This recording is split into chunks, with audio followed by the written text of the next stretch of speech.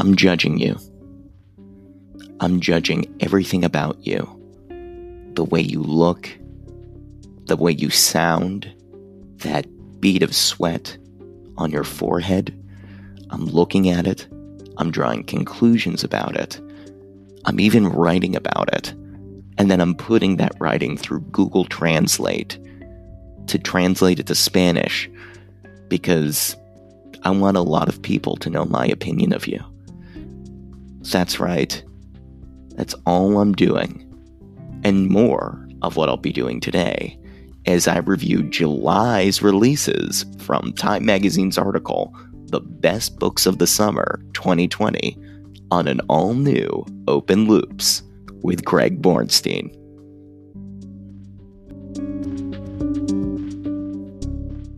For those that maybe didn't listen to the last episode where we did this, there's a Time Magazine article called 45 New Books You Need to Read This Summer, written by Andrew R. Cho, Annabelle Gutterman, and Katie Steinmetz, from the May 22nd, 2020.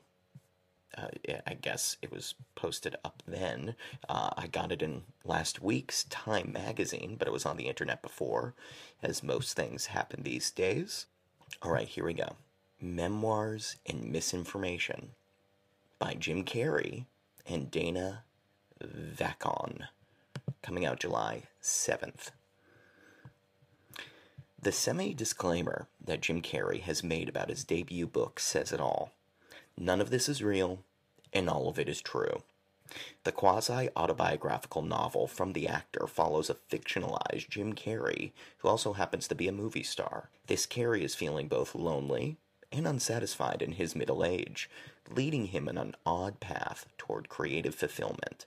In depicting his difficulties, the real-life Carrey and his co-author, Dana Vachon, craft a wild narrative about the lengths some will go to stay relevant. Jim Carrey. How typical that this guy who has been in Charlie Kaufman, he was in one of my favorite movies of all time, Eternal Sunshine of a Spotless Mind. He would be in this Charlie Kaufman-esque kind of book. Like, Charlie Kaufman did a movie called Adaptation that was about a screenwriter named Charlie Kaufman that was also struggling with his life. And now Jim Carrey's writing a novel that's kind of the same thing with the assistance of someone else that's kind of about him but kind of isn't. Also, Jim Carrey played Andy Kaufman, who often blurred the lines between real and fiction. There are a lot of conspiracy theories out there, actually, that Jim Carrey was killed years ago and that the current version we have is just a clone. And you can actually look that up. That's a thing. He's one of many clones that the deep state has supposedly created. I think this book's going to be great, because even though it's got a lot of the formulas that have been out there already for celebrities that want to blur the line between real and fiction, I mean, Larry David does it. Gary Shandling did it before Larry David did. You have, like, Kenya Barris's show, Blackish, that's about, him playing a writer that's himself. Really, this blurring of the fictional and the reality. If it was like... I wouldn't be as interested if this was like Adam Scott's novel about blurring the line, or Zach Braff. Like, Jim Carrey is just, I think, an interesting guy. And I think his clone is pretty interesting, too. So, I think it'll be a great book. But also, Jim Carrey, just accept that you're Andy Kaufman at this point. You owe him everything. Really. I mean, he's doing the Andy Kaufman thing still. I'm gonna give this book A-. For originality and concept is the minus, but the fact that it's Jim Carrey and he's putting out a book is just, it's sure to it's probably going to be gold. So, looking forward to that. Notes on a Silencing by Lacey Crawford. also coming out July 7th. In 2017, the state of New Hampshire opened a criminal investigation into the elite prep school, St. Paul's, after reports of decades of sexual misconduct at the school began to surface in the media. Former student Lacey Crawford kept her alleged sexual assault in 1990 at age 15 a secret until that moment. Crawford connected with the detectives on the case and wrote Notes on a Silencing, which details not only her attack, but also the forces that allowed predators to operate at the school. Wow. A memoir that sounds extremely powerful. The cover is... I didn't even really like the cover for Jim Carrey's. He's basically ripping off the Haruki Murakami style of, like, half-faded face, colors. Even the font looks like Haruki Murakami. I mean, it's the same exact kind of look, so not impressed. But this is like, you look at Notes of a Silencing, the cover, and it's got that, it's the dark New England hallway, one girl walking down the hall, you see a bust of like a, obviously it might be Julius Caesar. I mean, hey, I bet this is compelling. Very interested in what's going on at St. Paul's Prep School, and also in general, Me Too went through Hollywood. Some big business people, but I think there's been so much sexual misconduct in the history of humanity that hasn't touched every facet of society yet, especially big corporations. I mean, you would think that someone at Bank of America would get Me Too'd, but hey, bankers run everything, so, we'll see. Hollywood's gonna go down first. But, I mean, the book sounds compelling. I like New Hampshire. I'm from Massachusetts, so I can picture it. And you got detectives working on the case. I bet it's going to be, I'm going to give this an A for, again, it's not the lightest topic in the world, but if you're looking for memoirs about sexual misconduct in New England, like that niche that's next to teen paranormal romance at Barnes & Noble, then definitely I recommend going for it. Okay. Want by Lynn Stager Strong, also coming out July 7th. First off, I gotta tell you guys before I read this description, that cover already winged me over. It looks like a blanket made out of the fabric that it looks like the colors of that Marty McFly in Back to the Future Part 2. He's got that hat that's like kind of like all the different colors, like it's a little like radioactive in a way. It's like woo, colorscape. It's like a bed sheet on this cover that has that. It's trippy, man, and that to me signals a great book. Okay, here's the description. Following her 2016 debut, Hold Still, Lynn Stager Strong's second novel examines a woman who once had dreams of professorship, but now seems to be hurtling towards bankruptcy in a midlife crisis. Unmoored and unmotivated, she finds solace in novels, as well as a long-lost childhood friend who harbors lost aspirations of her own. Hurtling towards bankruptcy, wanted to be a professor, unmoored and unmotivated. She is finding... Oh gosh, this... Okay, I'm not into it. I'm bored. I'm sure it's great for the right literary person.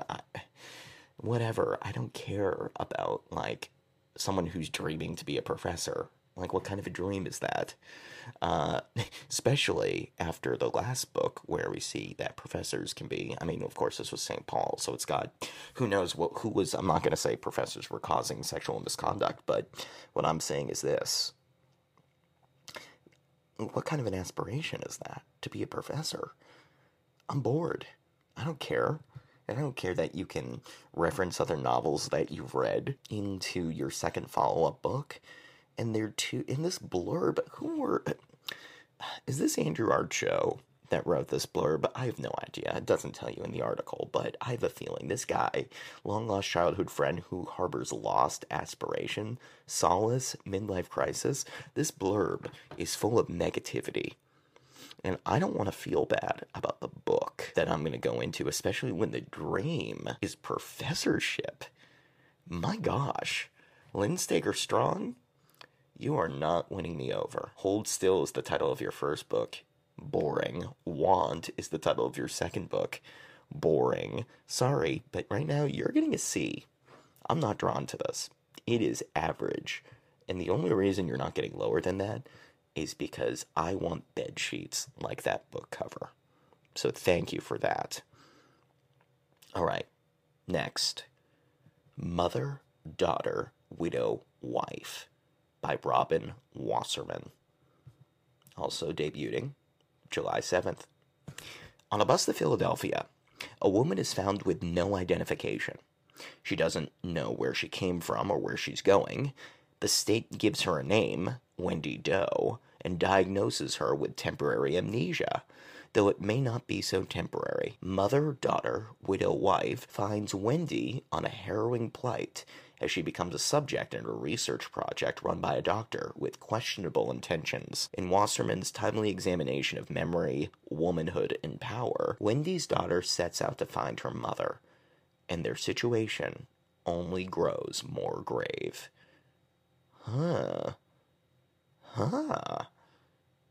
Whoa. Seems pretty weird.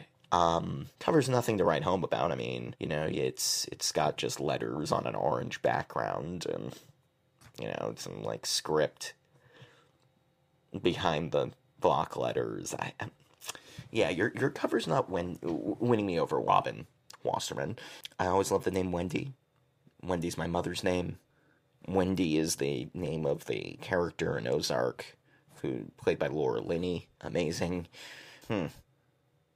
Honestly, I'm a little kind of... I'm sure it's an interesting tale. I'm not too drawn into people who have amnesia stories. Like, if you're gonna give me a woke up and has no memory story, it needs to be radically different than what's in the mainstream. There have been so many tales of people just not knowing who they are, having new identities. My parents used to watch a show together about a guy who had no idea who he was, and now they watch it in real life with their son recording a podcast. The point is that this book is a solid B- in my grade. Like, it's gonna pass. I'm sure this research project run by a doctor with ill intentions is always a great kind of, oh, it's not just amnesia, there's a research project. Maybe it's part of a bigger government conspiracy. That's where my brain goes, and I'm glad that this blurb got me there. But as a book itself, I'm giving my experience wanting to pick up this book, and that's really what this is, rating my experience of wanting to consume the culture, not actually consuming it. I'm going to give it a B-. But if you're into that kind of thing, you know what? Here's to you. Crooked Hallelujah by Kelly Jo Ford, coming out July 14th. Kelly Jo Ford, a citizen of Cherokee Nation of Oklahoma, follows 4 generations of Cherokee women as they persevere through poverty, broken relationships, wildfires, tornadoes, oil busts, and acts of violence in her debut novel. In a 2018 interview, Ford described the roots of her work: very nearly all of my inspiration in writing and life comes from the women who raised me. Full disclosure, I'm never going to pick up this book. I'm just not. Now, I feel very guilty about it. And this book won the Plimpton Prize. And the cover looks really cool. Like, kind of like if I imagined, like, what a girl, like a femme trucker cover is how I describe this. Like, look this up. Crooked Hallelujah, Kelly Jo Ford, like femme trucker style. I'm going to say this is for the right person. Again, I'm never going to pick up this book. I'm going to give it an A-. Natural disasters kind of bore me in reading, so that's why I'm giving it a minus, but I bet it'd be good. So, yeah. this is just at least my experience, again, of am I going to even purchase this and read this book? Which is totally unfounded. You should never judge books the way I'm doing it, but that's why I have a podcast to do it, because I like doing it. The Only Good Indians by Stephen Graham Jones, coming out July 14th. Horror writer Stephen Graham Jones has published more than a dozen novels and hundreds of short stories. His latest, The Only Good Indians, combines mortal danger with social commentary as it follows four men trying to escape revenge for their actions during an elk hunt long ago. The protagonists, like the author, are part of the Blackfeet Nation. Wow, what a blurb.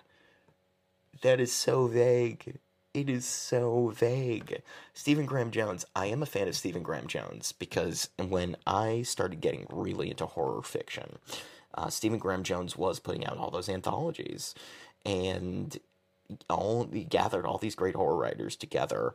I don't know if they were great horror writers, but they had these collections at the bookstore that were great. I'm not sure I'm that interested because I don't have any knowledge about elk hunting or the Blackfeet Nation. I mean, I didn't know Stephen Graham Jones was part of the Blackfeet Nation. Also, what is the Blackfeet Nation? Okay, but the fact that it's making me want to look it up is starting to get points in its favor. And the cover is a moose, and the words are between the antlers. Mortal danger with social commentary is also just a great juxtaposition of two different things. I give this, this is going to be tough. This is going to be very tough. I'm going to give it a B+. B+. It's somewhere between B+ and A-, but I'm going to give it a B+ because I'm not really that drawn into the subject matter. Give me like a ghost or a demon, I'd push it to an A-, but again, it makes me want to look up the Blackfeet Nation, so yeah, that's what you're getting, Stephen Graham Jones. Keep doing what you're doing, though. This next one, I bet it's going to be Open Loop's Magic. Let's see if it lives up to the expectation. Already, like, intellectual escapism meter is going dee dee dee dee dee dee dee, like it is way up. Here we go. Utopia Avenue by David Mitchell, which comes out July 14th. Given how David Mitchell loves sweeping, fantastical, and self-mythologizing narratives, as in his previous novels, Cloud Atlas and The Bone Clocks, it's fitting that he would turn to psychedelic rock for source material. Utopia Avenue stretches nearly 600 pages to tell the rise and fall of a 60s British rock band of the same name, covering, in Mitchellian fashion, a blend of drugs, truth, ego, and schizophrenia. What the heck? This is great. David Mitchell, A. You're getting an A, man. Whoever wrote this, Annabelle, I bet this was you. You're drawing me in. I have no idea who these authors are or who wrote this. But sounds really cool. Love the title. It's got clouds. It's got circles, like circles inside circles inside circles. I'm telling you, this is Open Loops. Utopia Avenue. Take me to Utopia Avenue, please. Psychedelic rock is also, the possibilities. One of the things I started doing was listening to Apple Music playlists of psychedelic rock this past year. And we're talking, time of the season. Psychedelic rock is just an awesome source of inspiration. 600 pages to tell the rise and fall of a British rock band. And this guy has a fashion, David Mitchellian fashion. The idea that this writer already has something going. I'm not familiar with David Mitchell's work. I'm going to really look into it. Blend of drugs, truth, ego, and schizophrenia. Is that not a new blend? Everybody's making sourdough, but what would you make if you had that set of ingredients? Probably this novel. It's getting an A, and it's going on the list of things Greg wants to read in his life. Speculatively. Next up, we have Sex and Lies, True Stories of Women's Intimate Lives in the Arab World by Leila Slimani, coming out July 14th. Leila Slimani is known for exploring riveting taboos in her fiction. Her latest book, Sex and Lies, explores them in real life. In 2015, the author visited her native Morocco while on tour for Adile, a novel that offers readers the chance to sympathize with a duplicitous, sex-addicted wife. The tale inspired women in that country, where adultery and sex before marriage are punishable laws, to tell the author about their own struggle navigating desire and social norms. These confessions became the backbone of her new nonfiction work, an appeal for change, originally written in French, that is given some extra heft by Slimani's position as an official representative for French language and culture. Wow. Sex and lies. Great topics for a novel. This isn't a novel, though. Or it looks like it's not.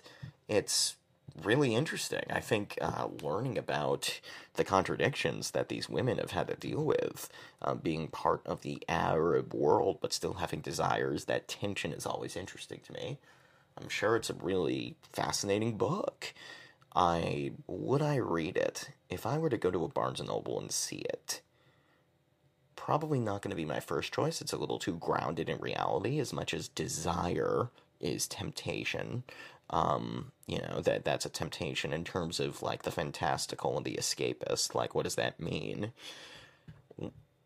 I think, though, in terms of the fact that it was written in French, originally gives it a huge boost. Like, what is French if not seduction, if not pulling you into the world of love? So, with that said, I'm going to give it a B. Covers a photo of two women who are ostensibly covered in the book or from the Arab world.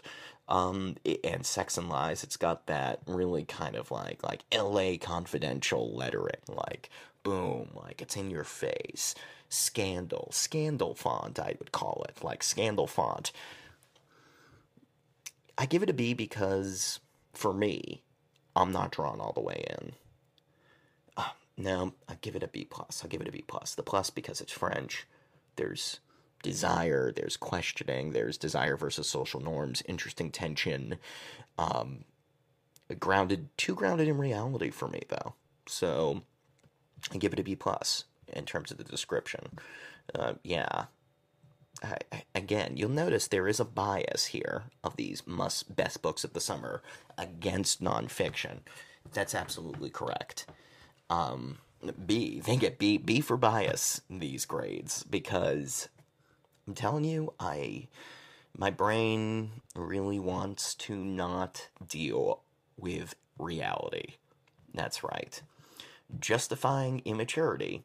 Welcome to the Open Loops podcast. Here we go.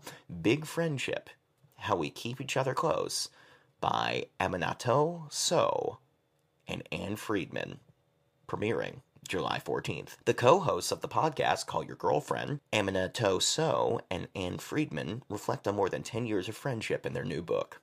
From struggling with communication to the realities of being in an interracial friendship, the authors are candid about how they've been able to maintain such a strong bond. Along the way, they prompt readers to consider how they communicate with and fight for the people they hold close. And sharing their personal story, alongside research from social scientists, Sow and Friedman highlight what it takes for a friendship to last. Whoa, that's really cool. I don't know about this podcast. First of all, great work, like promoting a podcast in the context of a blurb about your book. Intrigued. Definitely might check that out. I think friendship is, at least good friendship in this era. I've struggled to figure out what the ratio of how many friends I need versus the friends that I currently have. The ratio of the time I should spend with that person versus, what am I actually getting? Deepening friendships, like actively working on a friendship, is something that I don't think we take in society seriously enough. This book, welcoming cover, really beautiful, different, we got an orange circle and it looks like a green or a gray circle, and against a pink background. Hey, this could be like chick lit with like a pop science sort of thing going on here, but I don't want to say it's that. I think that reduces what this is going to be. I think it's a really interesting, the realities of being in an interracial friendship is interesting in itself. And then we're talking about social scientists and what makes for good companions. You know what? I'm drawn in.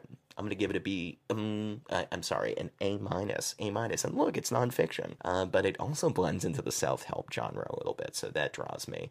Yeah, solid A minus.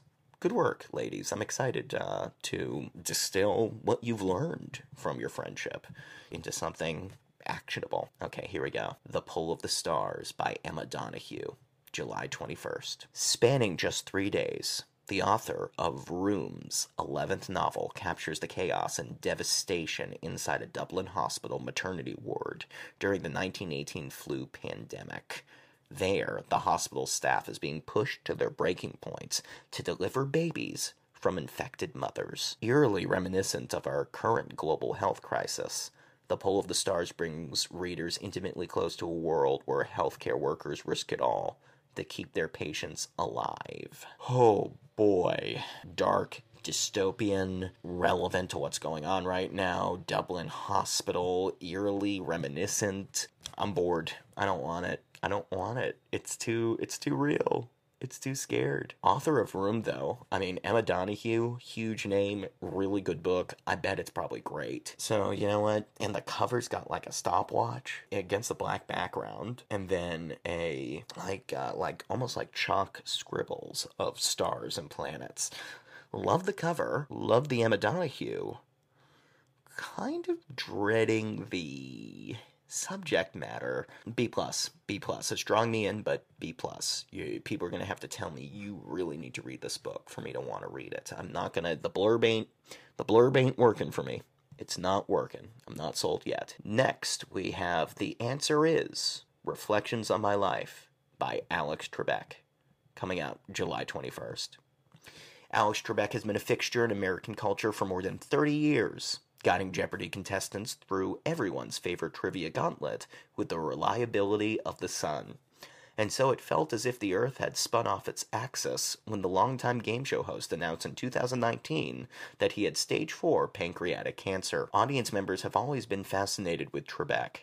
What opinions rage behind that unflappable facade? But the news brought a fresh wave of adoring obsession. It was this outpouring of support that helped inspire Trebek to finally write the memoir people have been asking for decades. What else could it have been titled but The Answer Is Reflections on My Life? Very confused by the question at the end, but that's kind of clever because the title's not actually a question mark, but they're asking a question at the end of it. Great work with that blurb. Smart. Very smart. That is artistry and blurb writing. For a speculative reviewer like myself, you just won major points. Whichever Andrew, Katie, Annabelle, whichever one of you pulled that, you are truly you're going to my final Jeopardy. So, Alex Trebek decides to write a book. Puts his face on it, doesn't have a mustache. Hey, you know what? I want to know what's going on there. This man gave us so many answers. We do have so many questions, right? That's what the whole thing is about. Let's go. Let's go inside this guy's head. I mean, I've always had the criticism that just because he's reading the answers doesn't mean he actually knows the answers. But he does seem very smart, doesn't he? He's mysterious. How did he get this position as the Jeopardy host? See, look, it's already making me ask more questions. I'm going to give this an A minus, just because, look, I mean, how interesting can a person be? But at the same time, it's Alex Trebek. Alex Trebek is awesome. We love this guy. This guy's a part of this guy's just a part of us. I'm excited. It's also notably one of the longest blurbs in this article. So it's going to be in the A material. Let's find out how it does once it hits the shelves. A minus, I'm in. Let's Never Talk About This Again by Sarah Faith Alterman, July 28th. Would you pay good money to watch adults go on stage and read cloying, illogical journal entries they wrote as a teenager? If the answer is yes, then welcome to Mortified, a much-loved live show and podcast for which Sarah Faith Alterman is a producer. Given Alterman's career trafficking in a basement, as well as her background in comedy writing, it is perhaps not shocking that she had the gumption to write a novel, to write a memoir about a deeply awkward situation, discovering that her father had a secret career as a pornographic novelist. Let's Never Talk About This Again is Alterman's third book, one that tenderly explores family dynamics in the pain of loss, as well as the nuances of humiliation. Okay, this is getting like an A+. I will pick that up. I will read through that. There's like a... Is that a monk? Like a white gorilla turned upside down on the cover? Cover looks like a sticky note, but pink. Also, yeah, there's so much going on here. That's great. I read the blurb. Aren't you intrigued? You're intrigued. Don't lie to me. You're intrigued. Yes, A. Closest thing to an A+. I don't want to give A+ in my class, but it's going there. It's going there. Gotta figure out what's going on with that life. It sounds amazing. Whatever that is. Whatever that story is. Drawn in. No Presents Please. Mumbai Stories by Jayant Kekini. July 28th. It is a challenge to capture a city, to tell a story that sums up a place where countless hopes and fears spark and clang against one another. In writing about Mumbai, a metropolis of 20 million, poet and lyricist Jayant Kekini overcame this, in part by telling 16 stories instead of one. Translated from the southern Indian language of Kannada, No Presents Please is an award-winning collection told through characters like a cinema worker and bus driver. It is a view from the margins, a judge for the SC Prize for South Asian Literature said, and all the more poignant because of it. Sounds really cool. Sounds really interesting, especially written by a poet and lyricist, multiple stories. Sounds like it could be interesting. I'm not giving enough juice, though, in this blurb. This blurb isn't giving me what the topics of the stories are at all. It's kind of vague, it's very abstract, and even if it's too abstract for me to even have any intrigue, you're getting a C+. I'm sorry. I'm not that interested right now. The cover looks cool, though. It's kind of like the sun and a bus on it. C+. I'm going to have a C+ experience reading this book. I know it. I feel it. Sorry. Can't do it. Can't do it. And now, of course, I don't actually know it, but I know what I feel like I'm going to have. And that's what we're reviewing. The experience of what consuming this might be like. Pretty useless exercise, but let's continue. Must I Go by Yayun Lee.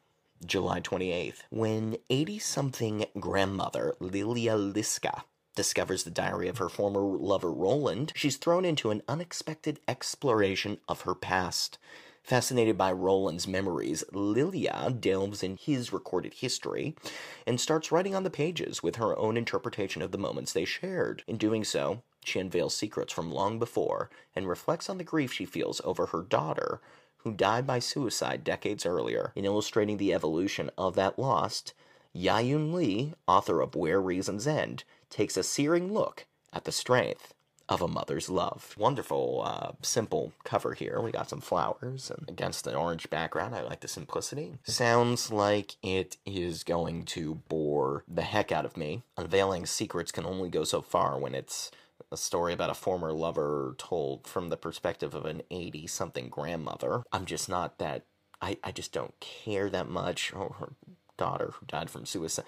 Yeah, very dark. I mean, I'm not feeling Jodi Picoult-ish this summer. Or ever, frankly. I've never read one of her books, even though people tell me I should. But I'm not really digging it. I'm sure for the right person this is good. Again, I'll give it a B+ for the right... No. B. It's not even that great. B. It's going a B. It's a novel, but it's still not, it's not tantalizing. It's not tempting me in any direction except to ignore it. So, let's move on to two more left in July. Memorial Drive, A Daughter's Memoir by Natasha Trethewey, premiering July 28. Former U.S. Poet Laureate and Pulitzer Prize winner Natasha Trethewey contemplates the traumas of her youth in her aching new memoir. At 19 years old, Trethewey's life erupted after her stepfather brutally killed her mother. Memorial Drive unpacks that moment and all that came before it, ruminating on Trethewey's experience growing up in Mississippi and later in Georgia. Fixating on her mother's past as well as her own, Trethewey constructs a moving reflection on racism, abuse, and trauma. And the book is a picture of her mother with her. She won a Pulitzer Prize. There's no way this is not an A-, at least. I think it's an A-. Personally for me, just because it's brutal, racism, abuse, trauma, like dark, dark words. But I have faith that this woman, Natasha, who has obviously displayed that she can write before, is gonna knock it out of the park with this story. Now, would I pick it up and buy it, as opposed to, like, a discourse on the history of why balloons are so pretty? Probably not. That's just not where I gravitate towards in the bookstore. But I can't help but think if I were to read this book that I would be moved and drawn in and astonished at the story. And I bet it's going to really affect people. I mean, there's no way Memorial Drive, it looks profound and deep and an important story to tell. A-. And finally, month of July, final book of this article. I Hold a Wolf by the Ears, Laura Van Den Berg. Coming out July 28th. The third short story collection from Laura Van Den Berg features 11 unnerving and nuanced narratives on contemporary womanhood. In one, a grief freelancer describes her work impersonating dead wives for widowed husbands. In another, cracks begin to form between a married couple who just moved to Florida. In one of the collection's most heartbreaking tales, the sister of a comatose gunshot victim remembers a trip they recently took to Iceland. Throughout, Van Den Berg's voice is disquieting and aware as she picks apart the culture that both surrounds and suffocates her female characters. Whoever worked on this blurb, Steinmetz, I bet this is you, girl. I don't know. This is great. This is great. I'm already, first of all, the idea that cracks begin to form between a married couple who moved to Florida is like a blurb topic is just hilarious. And also, I mean, I would pick this up just so I can read the woman impersonating dead wives for widowed husbands. That's such a funny, weird premise. I love that. And the cover makes this soar into A territory. I mean, it's a sheep with standing on a train track, and the train's coming towards it. I hold a wolf by the ears. I mean, I don't think it's a wolf. It looks like is that a wolf? It looks like a sheep. I don't care. Third short story collection, and they're giving me descriptions of the stories, and disquieting and aware narrative voices. That's the best. That's the best. Laura Van Den Berg, very curious about your book. You're getting an A. Congrats. Wow. So those are, again, the books premiering, coming out in July, per the Time Magazine published article from May 22nd, 2020. 45 new books you need to read this summer by Andrew Archo, Annabelle Gutterman, and Katie Steinmetz. I reviewed the blurbs. I reviewed what I think I'm going to experience picking up this book and then reading it. I even reviewed what I thought you might think reading some of these books. Totally inappropriate. Totally not called for. No one should do this. No one should judge books by covers without reading them. But that's what we do here. This has been Future Reviews on Open Loops.